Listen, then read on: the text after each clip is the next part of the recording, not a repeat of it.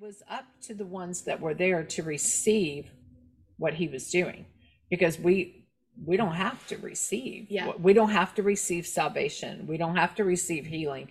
We don't have to receive the gift of the Holy Spirit. You know, we can tell God no. So after we recognize that God is moving, then we have to receive what he's doing. Like, okay, God, what is it that you're asking me to do? Or where is, you know, I receive what you have for me. I receive salvation. Message received. Exactly. Message received, you know, because that's I mean, you can see even churches all across the world on Sunday mornings when there's an invitation given out for maybe salvation or prayer, just something, you know, okay, I'm saved, I know Jesus and all that, but just prayer. And they're like, you know, and so we can not receive. So it becomes up to us, once we recognize that God is moving, to receive what he's doing. Yes. Okay. Releasing the gifts and callings of what God has given you. Right. And that goes hand in hand with, if you tell God no, he's going to use somebody else. That's right. He's given you the opportunity to share life with him, to share work with him. Yes. And if you say no, he'll move on to the next person. Right. Right. And that's, you know, and I think it was like you were saying, people make it so much harder than what it has to be. He just looks for someone to say yes. Yes. You know, to say, here am I, send me. Yeah. You know, he's not looking to see how educated you are, you know, if you've read the Bible through in 1 year. He's just looking for somebody that is willing to be a vessel for him to work through, you know.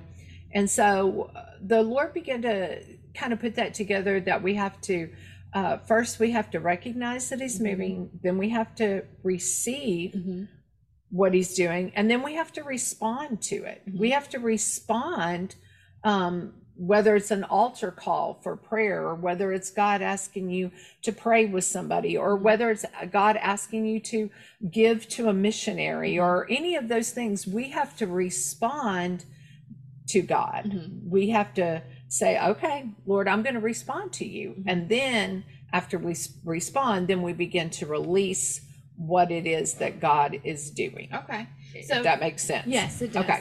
Does it get easier? Like when you get into habit, is it easier to approach a person and pray with them, or is it easier to receive the Holy Spirit in what God is telling you? Is it? I think so. Okay. I think so. So once you step out of that comfort zone, you're just still not out there on the ledge. You're you're not falling. You're walking with God. Yes. I always said that there's a movie, I think it's Indiana Jones, one of the Indiana Jones Temple of Doom movies or something like that. In one of the movies, you know, Harrison Ford goes up to the edge and it looks like there is nothing there. Like, okay, if I jump off of this, I'm going into nothingness and everything. But all of a sudden he leaps, and as he leaps, a bridge comes up. And that's kind of how it is with God. It's like we feel like we're just standing there on this edge, and how are we going to do this, and you know, how is God going to make this happen? But if we just jump, then he becomes that bridge, and he comes up and he helps us, because it does begin to be easier. You know, it does. And it can, I think as you get to know the Lord more, you get to recognize maybe his voice and what he's doing, and it doesn't become to where you're like, is that you, God? Are you sure, God? Okay, God, well, if it's you, let them be wearing green today. And then I'll know that, you know, it becomes past that to where you're like, that's the Lord, that's him, tell me. But I always tell people, he backs it up with his word every time. You know, God never says something to you that is contrary to the word of God. And so I always say, does it back up with Bible? You know, does it back up with Bible? And so I just think those are just the four kind of key things that the Lord kind of laid out for us, is that and to teach on those things. So that's what we've been doing in the Ignite series, is teaching. So I want to reiterate, we kind of did an introduction of where this is happening and who is up front and kind of what we're learning, but I just want to emphasize that this just isn't for church membership. This isn't just for church family. It's for anybody in the community that would like to come in and join in. So the first night, we've had actually 2 nights, so we're kind of recapping the first night, and then we'll recap every night afterward. But with the 2 nights, the first night you had the display, the walkthrough set up, and I think that was just amazing. And it's the second night we did the actual sit down and study, which we'll talk about later, probably in episode 6. But can you tell us a little bit about what happened on the first night with the setup that you had? Yeah.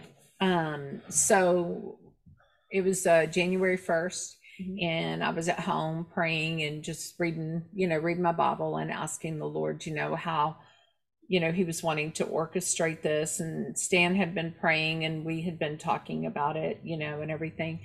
And I began to read in Exodus, when they had laid out the tabernacle, when God came and he said, I'm going to tell you how to build a tabernacle and in the wilderness, and so because up at that point they would come sometimes to a mountain and they would maybe worship at a mountain, and then they would make a little mound of stones there, or something like this. And so they began to, and God was very specific. He was very specific on the dimensions, how it was laid out, all of those kind of things. So once they got this done, they had the covering, which was like a curtain, and it was called the Way. And if you go to the New Testament, Jesus is called the Way because he is the only way, And so in the Old Testament, it was a curtain and it was the Way. It was the gate. It was known as the gate. So there was no other way to go through there. You had to go through that gate, the Way. And so when we read in the New Testament, it says that Jesus is the truth and he is the way, and he is the only way. And so that was kind of a parallel between the Old Testament and the New. Then there was the basin where the priests would go in and they would wash their hands and they would wash their feet.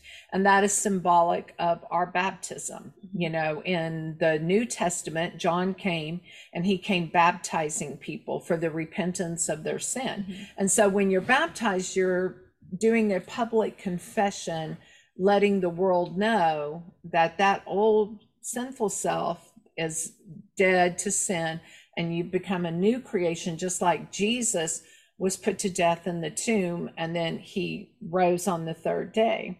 And so that was the symbolism of that. And then there was, in the Old Testament, there was the table of showbread, which was the bread and the wine, which in the New Testament is our communion.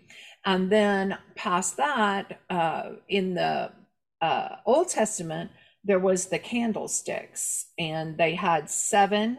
And you can read all about this in Exodus. I believe it's 25 through 30, 25 through 27. It talked about the candlesticks and how there was to be 7 branches. And in Zephaniah and in Revelations, it talks about the 7 spirits and the 7 eyes of God. And so those were, wisdom, counsel, power, might, the fear of the Lord, the spirit of the Lord, understanding, those kind of things. That's what the 7 candlesticks represented. And so I laid that out because so many times people stop at the gate. It's like, okay, I'm saved. It's good. I'm going to heaven. My sins are forgiven. Job's done. And then they don't even maybe go to be baptized, and you need to be baptized in water. And so the second one was the baptism of water. And then you need to take communion. The Bible tells us that Jesus said to his disciples on the night before he was crucified, he said, do this in remembrance of me until I come, or until you come and be with me. So until we go to be with the Lord, we are to be taking communion as a symbol of the blood that was shed and his body that was broken for our healing. And then it doesn't stop there. There's so much more to that. And then that is where it comes into where we begin to pray, God, give us understanding, give us power. The Bible says that we are to live a life of power, so to give us power, to give us understanding, to give us counsel, so that when we talk to people, that we give them good counsel, the fear of the Lord, the Spirit of the Lord, all of those things.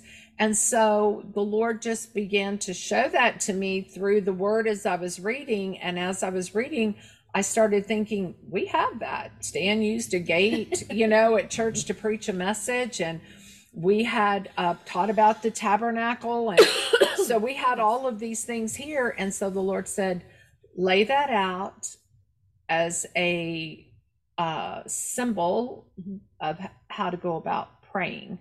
And so that's what we did. And then we just told people, if you want to go through here and participate in this, you can do it. If you don't, that's okay too. But it was more just like a visual, because, if you hear something and you see something, you're more apt to remember it. Yes. And so that was more of just a visual to help people to understand. I don't have to just stop at being saved. There's so much more for me. So I hope that makes sense. Yes. Okay. Yes. Okay. So that's why we did that, was just to show people. It was nothing that, everything is scriptural, everything is in the Bible, but a lot of times we just, like I said, we stop at salvation. Okay. So that's kind of what that is. Wonderful. Thank you. Thank you. Wonderful. Thank you for having me. I wanted to end with a quote that you said. The anointing is released by affection, and as our affection multiplies, the more our anointing multiplies. That's right. That's right. As our affection for Christ grows, the more our affection is towards him, then the more the anointing is released in our life. Yes. Because it is the affection, our affection for the Lord, that releases the anointing. And that was the other thing at the beginning of the year that the Lord told me was focus. He has to be our focus. That was my word too. Was it? So because in John it says, that he is Jesus, the one and only. Yes. And so we get so caught up in all these other things that fight for our affection, okay? And not necessarily bad things, but just things that try to distract us, to steal our affection. Yes. And so he said, you have to focus on me. You have to focus on me. And as you do that, then our affection grows for him, and then the greater the anointing is released in our life. I love it. Yeah, it's good. The Lord is good. He's good. So what can we look forward to in the coming nights? In the coming nights, the Ignite sessions, we have a little bit of teaching. And then we have what I would call a practicum. So this past Sunday night, we put people in pairs of 2 that did not know each other and said, take a pause, just be quiet, listen and receive what the Lord is dropping into your spirit, and then begin to pray for that person. And it was a beautiful thing to watch. I told Stan, I said, I felt just like a mama, I was like, yes, because as I watch people begin to pray for one another and how they didn't even know each other, but God would begin to speak to them, and then you would see them begin to cry, and men, men were praying with each other, because we had the men pray for men and the women pray for women, and we just saw such a beautiful movement of the Holy Spirit. And so that's when you're like, yes, Lord, yes. And so just things like that. We're going to be working on things like that, talking about prophetic gifts, talking about healing, talking about how to pray for people, and really just how to minister.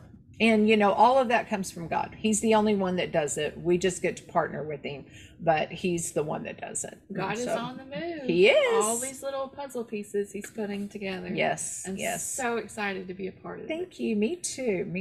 Yeah. And we're just looking forward to what God's going to do, and just want to invite you to come. So on Wednesday nights, what time? Bible study Wednesday night, 6:30. 6:30. We have regular service on Sunday mornings at 10:30. Yes. And then 6 o'clock on Sunday night. So come join us. Yes. Amen. Yes. We look forward to meeting you.